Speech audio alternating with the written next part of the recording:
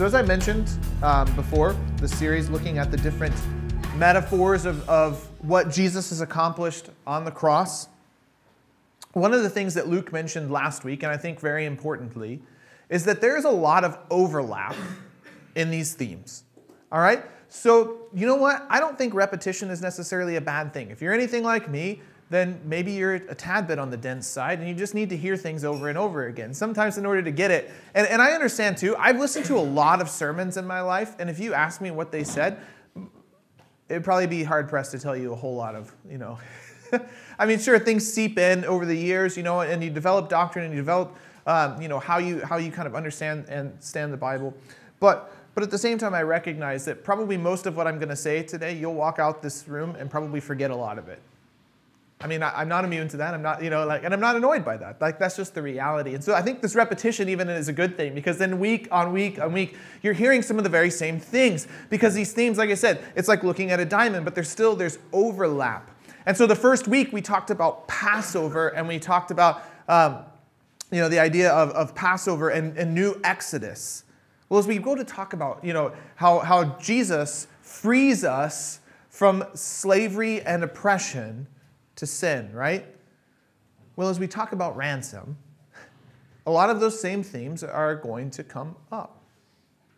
Right? Or as we talked last week about the idea of how Jesus' sacrifice makes us clean so that we may be in the presence of God. We may be with Him, in relationship with Him, so that a God who loves us, who desires relationship with us, yet is holy and other, can draw near to a people who, just like you and me, are messed up. Right, as we read that 1 Peter passage, and we're not actually going to reread that passage. That's why I had us read it together as a group. I think it's a really good one. Like, you find both of those, you find this idea of Passover, you find this idea of sacrifice, of blood sacrifice, but you also find him using that language of ransom. All three of the metaphors that we have talked about and will talk about today are present in that passage. And so, it's just important, I think, to recognize that. There's going to be crossover. It's not a bad thing, but just know if you're like, I feel like I've heard that before. You might have. Right? Okay? The second caveat that I want to make as we get started is this. We always need to be really careful when we dive into a metaphor. Even there, that was like a metaphor about metaphors. I said we would dive into it. Right? That as we jump into a metaphor, dive into a metaphor, that we don't push it too far. And that's always the danger with a metaphor, is that it gets pushed to its absolute limits and even past what it could even possibly be saying. And so I think it's always important that we need to be careful, particularly as we get to this language of ransom. Okay? And that is, I think we all know the idea of we've seen enough Liam Neeson movies or things like that to know what a ransom is. Right? Okay, so it's this idea of somebody gets kidnapped, somebody pays a ransom, and they're released. Okay, but do we think that Jesus literally got out his wallet and handed a ransom to somebody? Well, no, that's not what really happened, right? Did that actually happen, or is it like that? Okay, and so it's one of those, ransom, I think, out of the three that we've done so far, is one we have to be most careful about, because with a ransom, it involves paying somebody. But does the Bible ever actually tell us, when Jesus became a ransom, who was paid that ransom? I'll answer that for you. No, it doesn't. And so neither should we. I think that's where we just drop the metaphor and say it's no longer helpful. And we sit in this idea because it's as clear as it needs to be, right? This metaphor is as clear as it needs to be, because what we end up walking away with, what the Bible does say about this concept of ransom, or this idea of ransom and redemption, is this: that sin is enslaving, that sin is costly, that Jesus has set us free then through his costly death. We don't need to speculate about who was paid the ransom or anything like that, because if you start pushing this metaphor, and I'll just give you this, if you start pushing this metaphor, it gets difficult fast. If Jesus paid Satan a ransom, it begins to put Satan on the same level as Jesus or on the same level as God. Is he? Absolutely not. Does God actually need to pay Satan a ransom? No, of course not. So then it becomes problematic. If Jesus pays God the ransom, now we're into a weird situation. Is God paying himself? Right? So that's what I'm saying. Like, see how I understand? Like, this can get really confusing really quickly, and it doesn't need to, because again, the Bible does not address or push the metaphor that far. And so, one last time, this metaphor, what it helps us to see is that sin is enslaving, that sin is costly, that Jesus has set us free through his costly death. So with that out of the way, let's jump into it. Again, I'm using metaphors. It's amazing when you start to think about it, how many metaphors on a regular basis you use all the time, right? Because are we literally going to jump into anything? No, of course not. All right. Anyway, so the first thing to ask is this: what is the problem? In the last couple of weeks, we've been looking at that, right? Like, what is the problem? So in the first week, we asked questions about what is sin, and this is always important. We broke out the whiteboard. We'll break it out again because I like whiteboards and I love an excuse to break one out. Right? Okay, so we talked about the idea that sin is a force, right? So that was the way we talked the first week. That the Bible talks about sin as a force. Does anybody remember the other ones? See, I told you don't hear most of what gets said. You forget it as you walk out the door, and that's all right. Okay, so we talked about the idea that then sin is idolatry. And does anybody remember the last one? Rebellion, all right. Or law breaking. Right? So sin is all of these things. And in the first week, we talked about the idea of sin as a force. That is a force of oppression in this world force of oppression that oppresses people. That's a terrible sentence, but that's what I'm trying to say, right? That sin is a literal force, that there is real spiritual evil in this world. And we talked about passages like Genesis chapter 4, where where God says to Cain that Satan is waiting for him to devour him, right? That its desire is for him. Sin is crouching at the door, and his desire is for him. Or in 1 Peter 5, where it talks about sin being like a lion Satan being like a lion seeking to devour, right? So sin is a force. We talked about sin as and we mentioned that sin was idolatry. Okay, but we didn't really cover that aspect in the first week. And then in the second week, Luke really talked about the idea of sin as law breaking, right? It's not living out of it's not really becoming who we were always created to be. That when we engage in sin as law breaking, we actually become less human than what we were made to be, right? So it's rebellion. That's a good way to put it. So we came up with all kinds of things that sin was in that first week. But I think it's worth coming back to that again every single week because, again, sin is one of these important concepts that if we don't have a real understanding of sin, if it isn't ingrained down in us, if it isn't beaten into us almost, like if we just can't think with the right categories, then it actually ends up cheapening what Jesus has done for us. It cheapens everything about the Christian faith. Because it makes sin somehow, and I think this is what tends to happen, we make sin somehow insignificant.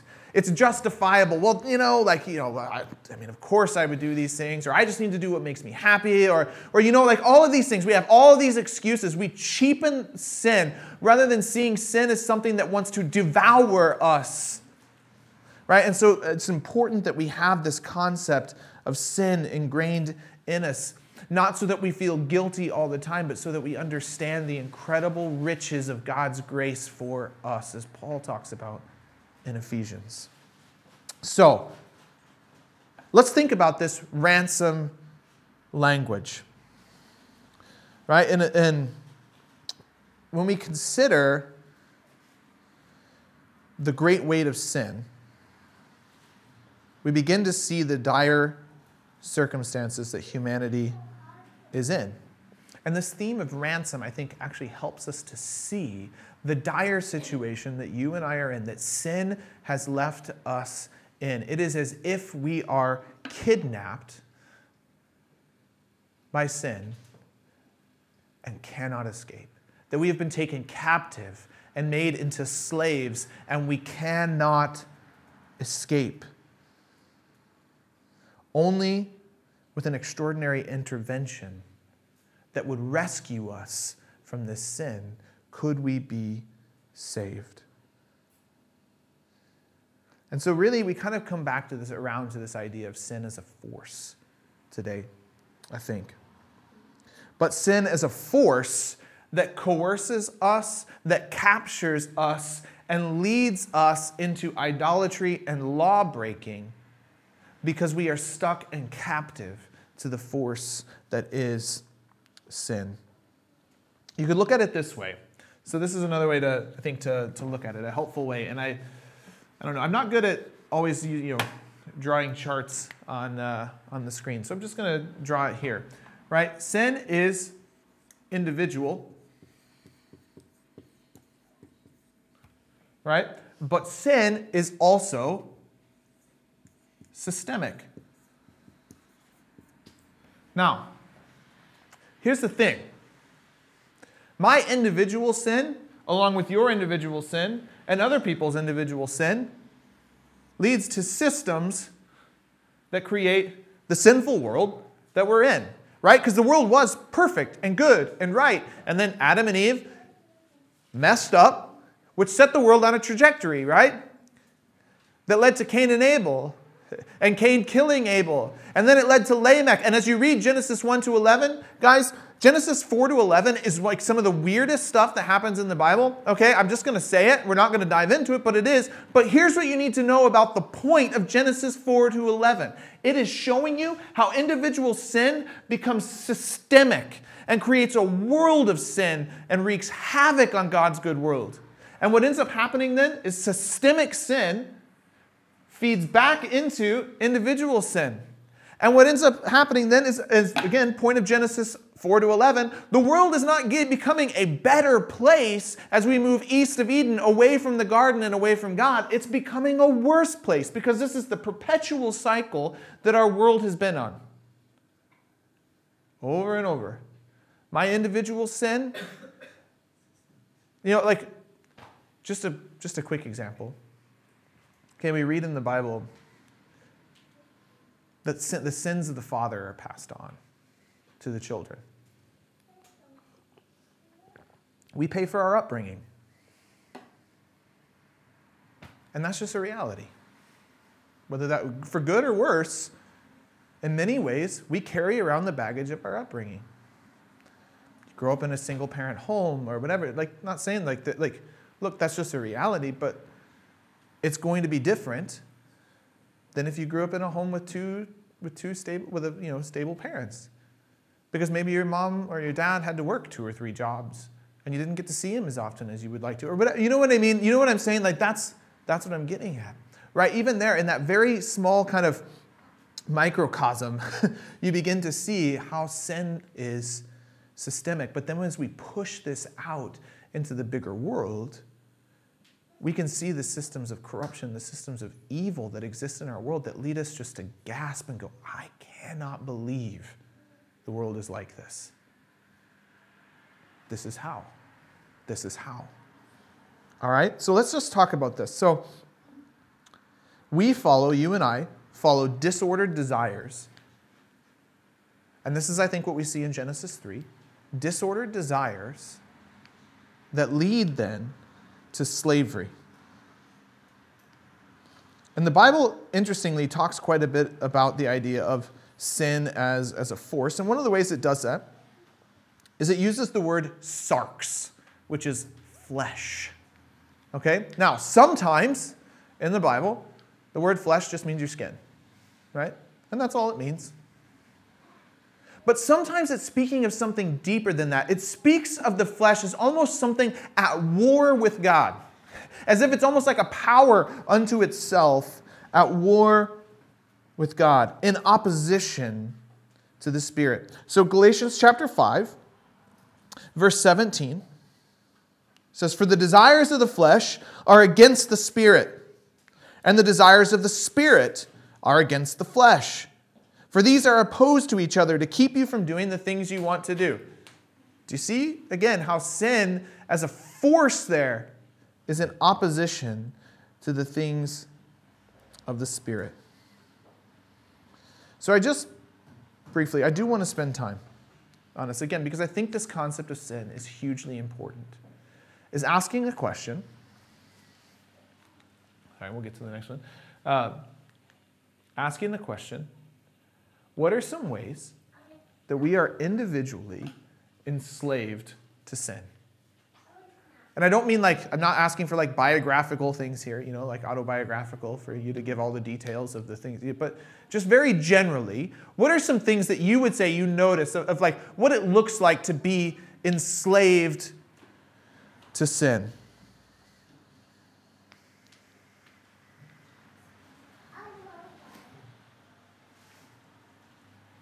I know it's a big question to just ask and be like, hey, throw out your random answers. If you're in Galatians 5, it might help. Yeah, I'm just saying. Habits. I don't know. Your habits, if you're enslaved to something. Yeah, it becomes habitual.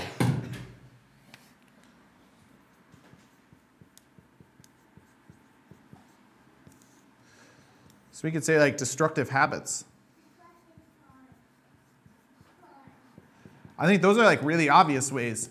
And those are things that even there within our culture we know. Even people who don't follow Jesus at all can look at that and say that is not good, right? Certain habits that people take on, all kinds of addictions, things like that we see even sin. It destroys. It destroys families. It destroys friendships. It destroys lives. Anybody else? Anything? All right. We'll keep going. Galatians 5:19-21 gives us a pretty good list of what individual sin looks like. Sexual immorality, impurity, sensuality, idolatry, sorcery, enmity, strife, jealousy, fits of anger, rivalries, dissensions, divisions, envy, drunkenness, orgies. And we're not going to dive into each one of these and talk about them because I want us to get through the sermon today, and also because some of them could be really awkward. But let's just leave it at this, where Paul finishes by saying, and things like these. I love it. Paul understands, because he's a human, that we love to create loopholes and say, well, he didn't say this one. And that's why I love how he finishes that. And anything like it. So just, you run with that, and anything that even seems like this, that's what I'm talking about. So close the loophole there, right? All right, so we see different things in there. And you can see how each one of these could be destructive. How each one of these, as individual sin, begins to look at people as less than, as things to be used, as objects, where it's putting other things above God, even.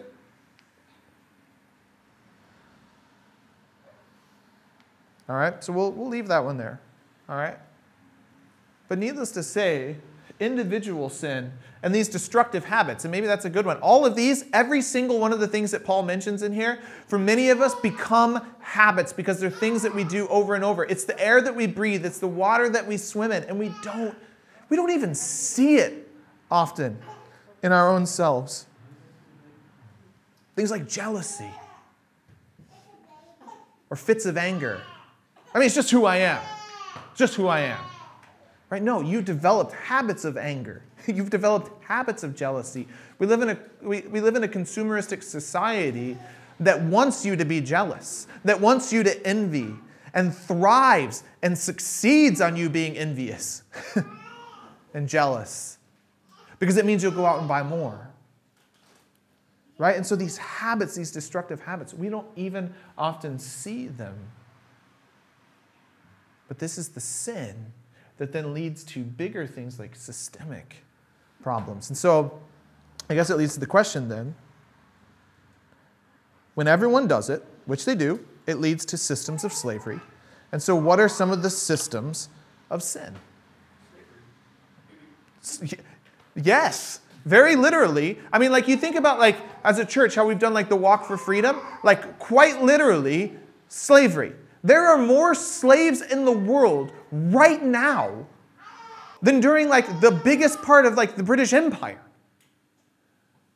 Like think about that for a moment. Like we hear all the time in history books about all the slavery that's happened in the world, right? You think about the chattel slavery that happened in the U.S., right, in America. You think about the slavery that went on, the trading of slaves throughout the British Empire.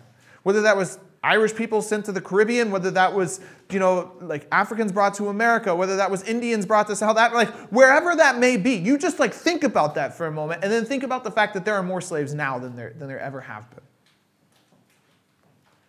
Things are not getting better, right? Sin makes things worse. Anybody else? Anything? I'll just draw a line here instead of spell it again.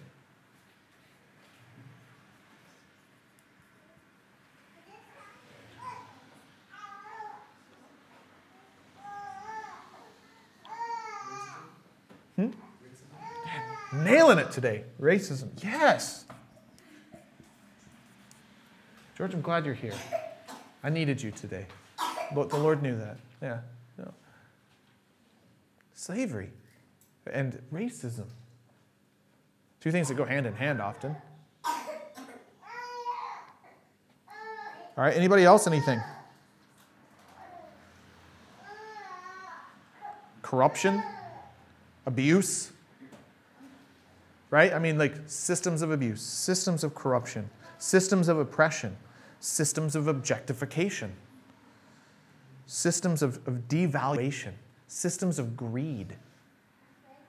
All of these things, like it's sin, but it's sin on a macro level. And we don't typically think of sin that way.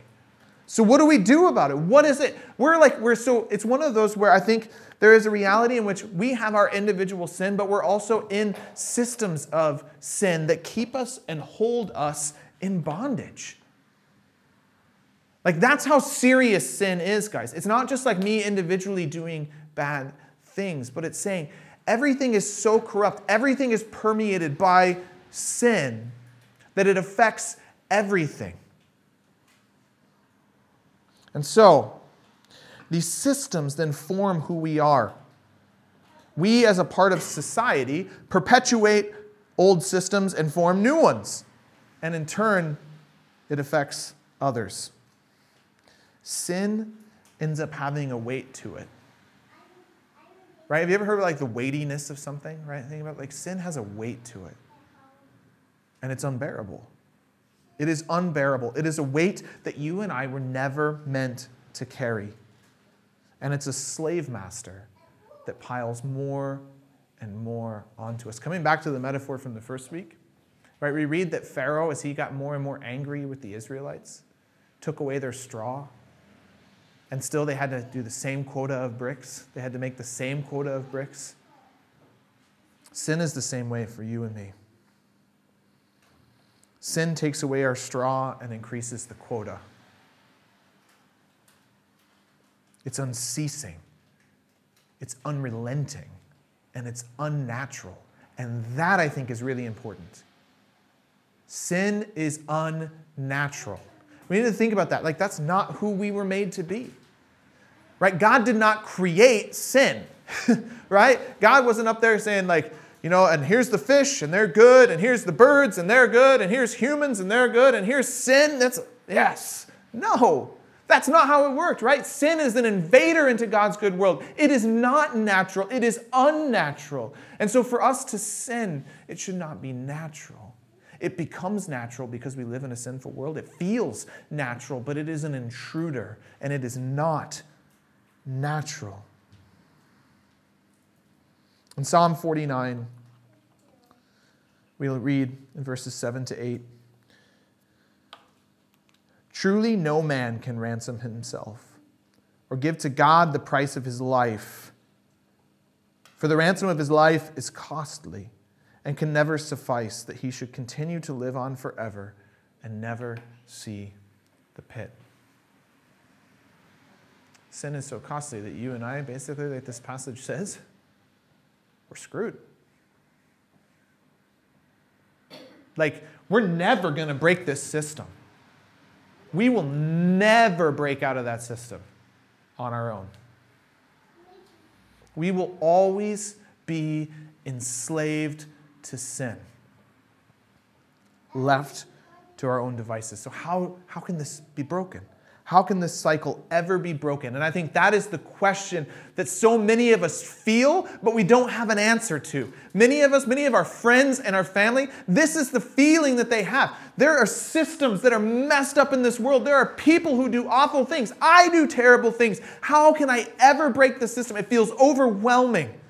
Even for people who advocate all the time for people who are broken and stuck in bad situations. Like, I know plenty of people who are not Christians, who feed the homeless, who take care of things. But guys, it can feel overwhelming. What do I do? There's no solution. This is just the way it's always going to be. How can this cycle ever be broken?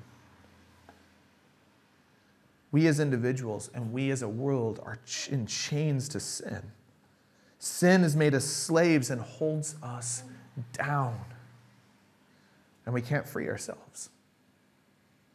So our only hope is for a Redeemer, willing and able to ransom us. And that's what a Redeemer is. Right? You read Bible passages, you probably come across that word a lot, Redeemer. Right? It's connected to the idea of ransom.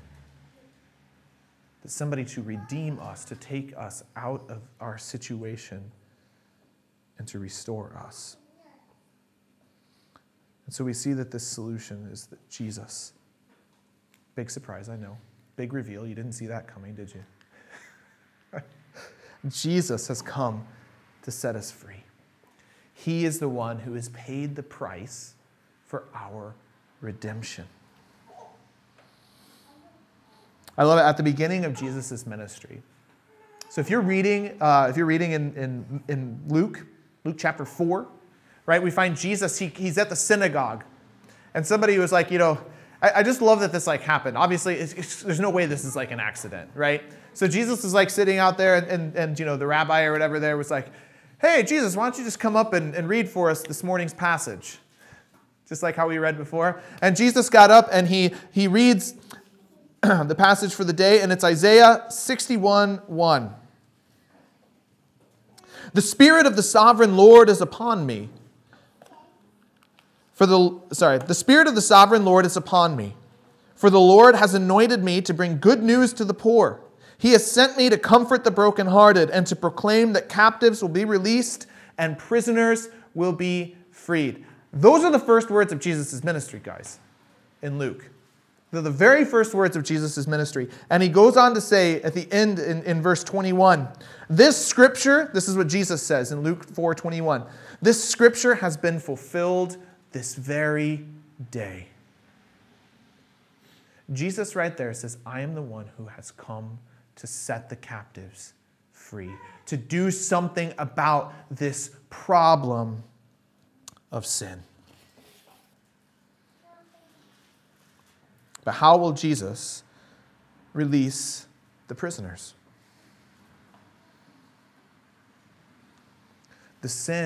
Our sin is so great. Our sin is pervasive. What could Jesus do? Jesus gave his life. And I think it's really important to see how costly sin is. That it cost Jesus his life. Jesus didn't go to the cross for fun. The price of sin is costly. Sin is destructive. Sin is pervasive. Sin is costly. In Mark chapter 10, verse 45, Jesus says, for even the Son of Man came not to be served, but to serve others and to give his life as a ransom for many. Maybe you're familiar with that passage. Maybe you've heard that passage. This is how, again, I think it's always important. How did Jesus understand his death? How did Jesus understand what he came to do? Well, this is one of the ways that Jesus explicitly says what he came to do, to give his life as a ransom for many. The author of Hebrews says, with his own blood, not the blood of goats and calves, he entered the most holy place once for all time and secured our redemption forever. Right there, we've got a crossing of metaphors, don't we? Last week and this week. And so what did Jesus accomplish through his costly death on the cross for our sin? Jesus' ransom brought our redemption. Our redemption. We've been set free, but we've been set free to live free. We have been redeemed out of slavery and given life with Jesus. And so the question then becomes, what do we do with that freedom? What do we do with the freedom that we have been given? Can we just now do whatever we want? Who or what do we choose to give ourselves to? Because we will all give ourselves to something. We won't get into the philosophical arguments about that, but the reality is we all give ourselves to something. You know what that is in you. What it is you hold most valuable, whether that's a spouse, a friend, a job, whatever it might be. We were made to love and to worship, and we will worship and love something. And so, what do we do with that freedom? Who do we give ourselves to? I think the right answer there is Jesus, just to clarify. In Galatians 5, verse 1, Paul says, "For freedom Christ has set us free. Stand firm, therefore, and do not submit again to a yoke of slavery." There is, my boys have a devotional book that, and we read every night. We either read out of like a children's Bible or a devotion or something like that. We do that together every night. And there's one of them, there's a story in there about a girl who was a slave, who was standing up on a pedestal at an auction to be bought. And she was bought by a man. And as she walks out of the room with the man, they get outside the building, and the man looks at her and says, "You are free." She's like, "What do you mean I'm free?" "You're free. I bought you, and I'm saying you can go. You're free. I don't want to keep you and hold you and enslave you. I want you to be free." And so she says, I can go where I want to go? Yeah, you can go where you want to go. I can do what I want to do? Yeah, you can do what you want to do. Okay, then I'll follow you. And she worked for the man and followed him. Why? Because she could tell from the very beginning that he was good, and she didn't know where else to go.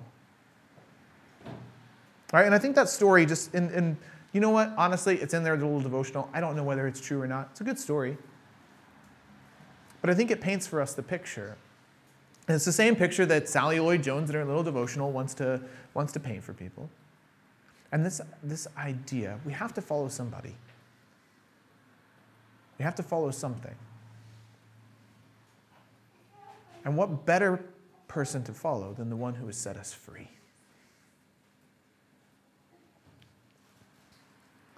And so, as we said in the beginning, that sin was a weight we were never meant to carry.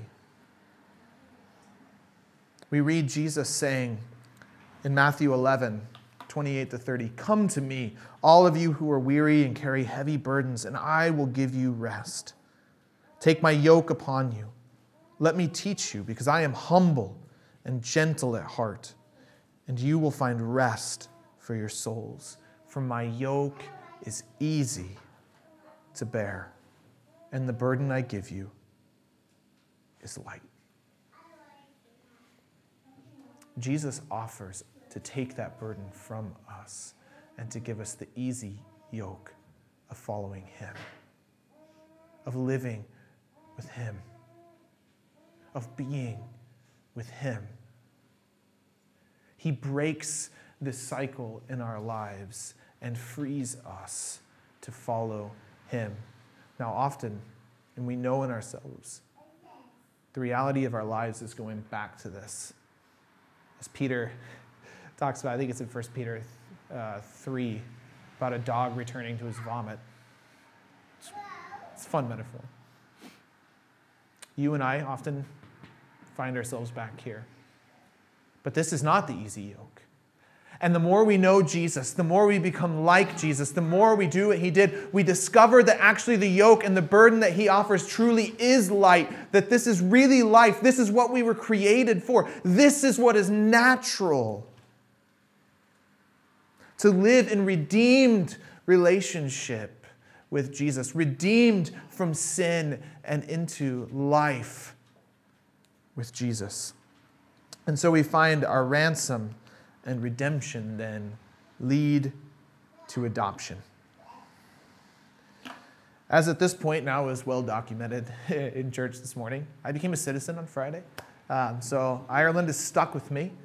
And as I was waiting in line with, 1,500 of my best friends there, my fellow citizens, I had an interesting reflection. During the ceremony, this politician gets up and, politicians do what politicians do, and he's giving his speech. And to be honest, I went into the room not necessarily feeling super moved, but I had this weird unexpected moment where I did feel a little bit, warm and fuzzy inside. Because the politician, he had been using this language of saying, and in Ireland we this, and in Ireland we that.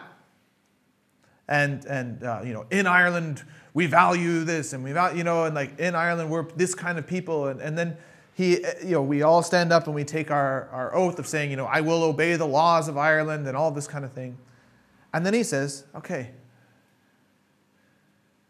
in our country, in your country, this is what we do. He used the language of adoption. You have been adopted into this country. This is now your country. Our stories are now your stories. I don't talk about our Irish, my Irish stories. I talk about our stories, and and all of this. And it was one of those kind of moments. It was moving, and it got me thinking. I'm like, how convenient that I'm talking about this sermon, where I think it leads into the idea of adoption. Because you and I have been set free, but not just set free out into ambiguity to kind of, shifting sand, sinking waters, whatever we want to, whatever kind of other metaphor we want to use. There we have been ransomed and redeemed. And the other language that the Bible often uses is the idea of adoption. We have been adopted into the family of God. The story of God's people is our story. We are God's people. We're not just freed to roam about aimlessly and alone. We're freed to live in restored relationship with God. And here's the thing. As moving as it was to be adopted into Ireland, I don't somehow, look at Michael D. Higgins as a father figure now. You know what I mean? But when the Bible uses the language of adoption, it uses this language of adoption and now says that God is your father. And I don't know what kind of dad you had. Some of you, I know what kind of dad you've had. But for most of us, I don't know your dad. Maybe he's a great dad, maybe he's a terrible dad. But we don't compare God to our earthly fathers. We compare our earthly fathers to God because there is no father like him. In Romans chapter 8, Paul says this, "So you have not received a spirit that makes you fearful slaves. Instead, you received God's Spirit when he adopted you as his own children, and now we call him Abba, Father. It's not up on the screen. Sorry. Sorry, man. Yeah. Now we call him Abba, Father. For his Spirit joins with our spirit to affirm that we are God's children. And since we are his children, we are his heirs. In fact, together with Christ, we are heirs of God's glory. But if we are to share his glory, we must also share in his suffering. For the sake of time, we're not going to talk about the suffering part. We'll save that for another sermon another day. But I felt like I couldn't cut that out and say, pretend like it's not there. It's there. But here's what I want to focus on. I want to come back to this idea. We can cry out to God as Abba, Father. That word Abba is an intimate word. It's not some, some title like king or queen or something. It's an intimate word. Abba, Father. That is the access we have to God because we have been ransomed and redeemed and adopted into the family of God. And I don't know if you need to hear that. Maybe you do. Maybe today that's what you need to hear right now. You're part of God's family. God loves you. He's not some ambiguous force up in the sky, but he is a personal God who desires to know you and to be known by you. So much so that he sent Jesus to be our rescuer. And in a few minutes, Tiffany's going to lead us in a song, Your Thoughts for Us. And I was just thinking about that line after she sent me her songs for this week to put into the slides. As high as heaven stands above this broken land, your steadfast love is higher still. You love me even more than I have known before. You always have and always will. That is good news. And so now we live as those who are free. Coming back to Galatians 5:1, for freedom Christ has set us free. Stand firm, therefore, and do not submit again to a yoke of slavery.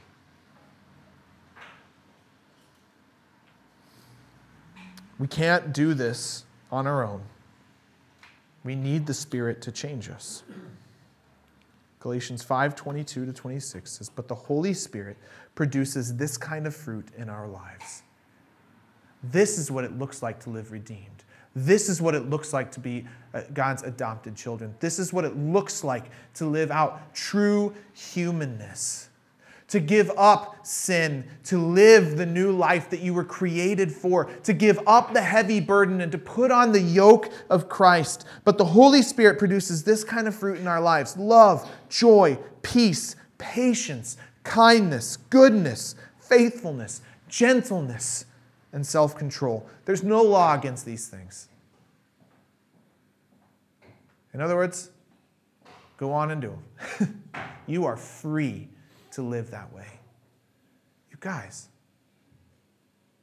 we're free to live that way. We tend so often to go back to that list that Paul says before. The list of things like, and anything like this. We often return to that. But guys, that's not where life is found. It may be for a moment, I may feel alive for a moment. But all that will do is destroy ourselves and destroy others. Destroy their relationships, destroy futures, destroy everything. We leave selfishness. We just leave a wake behind us. And so often we live deceived thinking like, man, this is pretty great. But eventually we find out it's not so great. But because of Jesus, we are free. We are free to live with love and joy and peace and patience, kindness, not just niceness, not just politeness, but kindness, goodness, faithfulness, gentleness, and self-control. This is the easy yoke that we were created for. This is who we were created to be. And this new life begins by being set free. And it's characterized by knowing Jesus, being like Jesus, and doing what he did. And guys, that's something we've talked a lot about at length, about how we can know Jesus better. Right? We did a whole sermon series on this. I'd love to rehash that with you if you want. But again, I'm not going to do it right now. But about how we can know Jesus better, how we can be like Jesus more and more, and how we can do what he did. And that's where we find life. And we're free. We're free to live that way.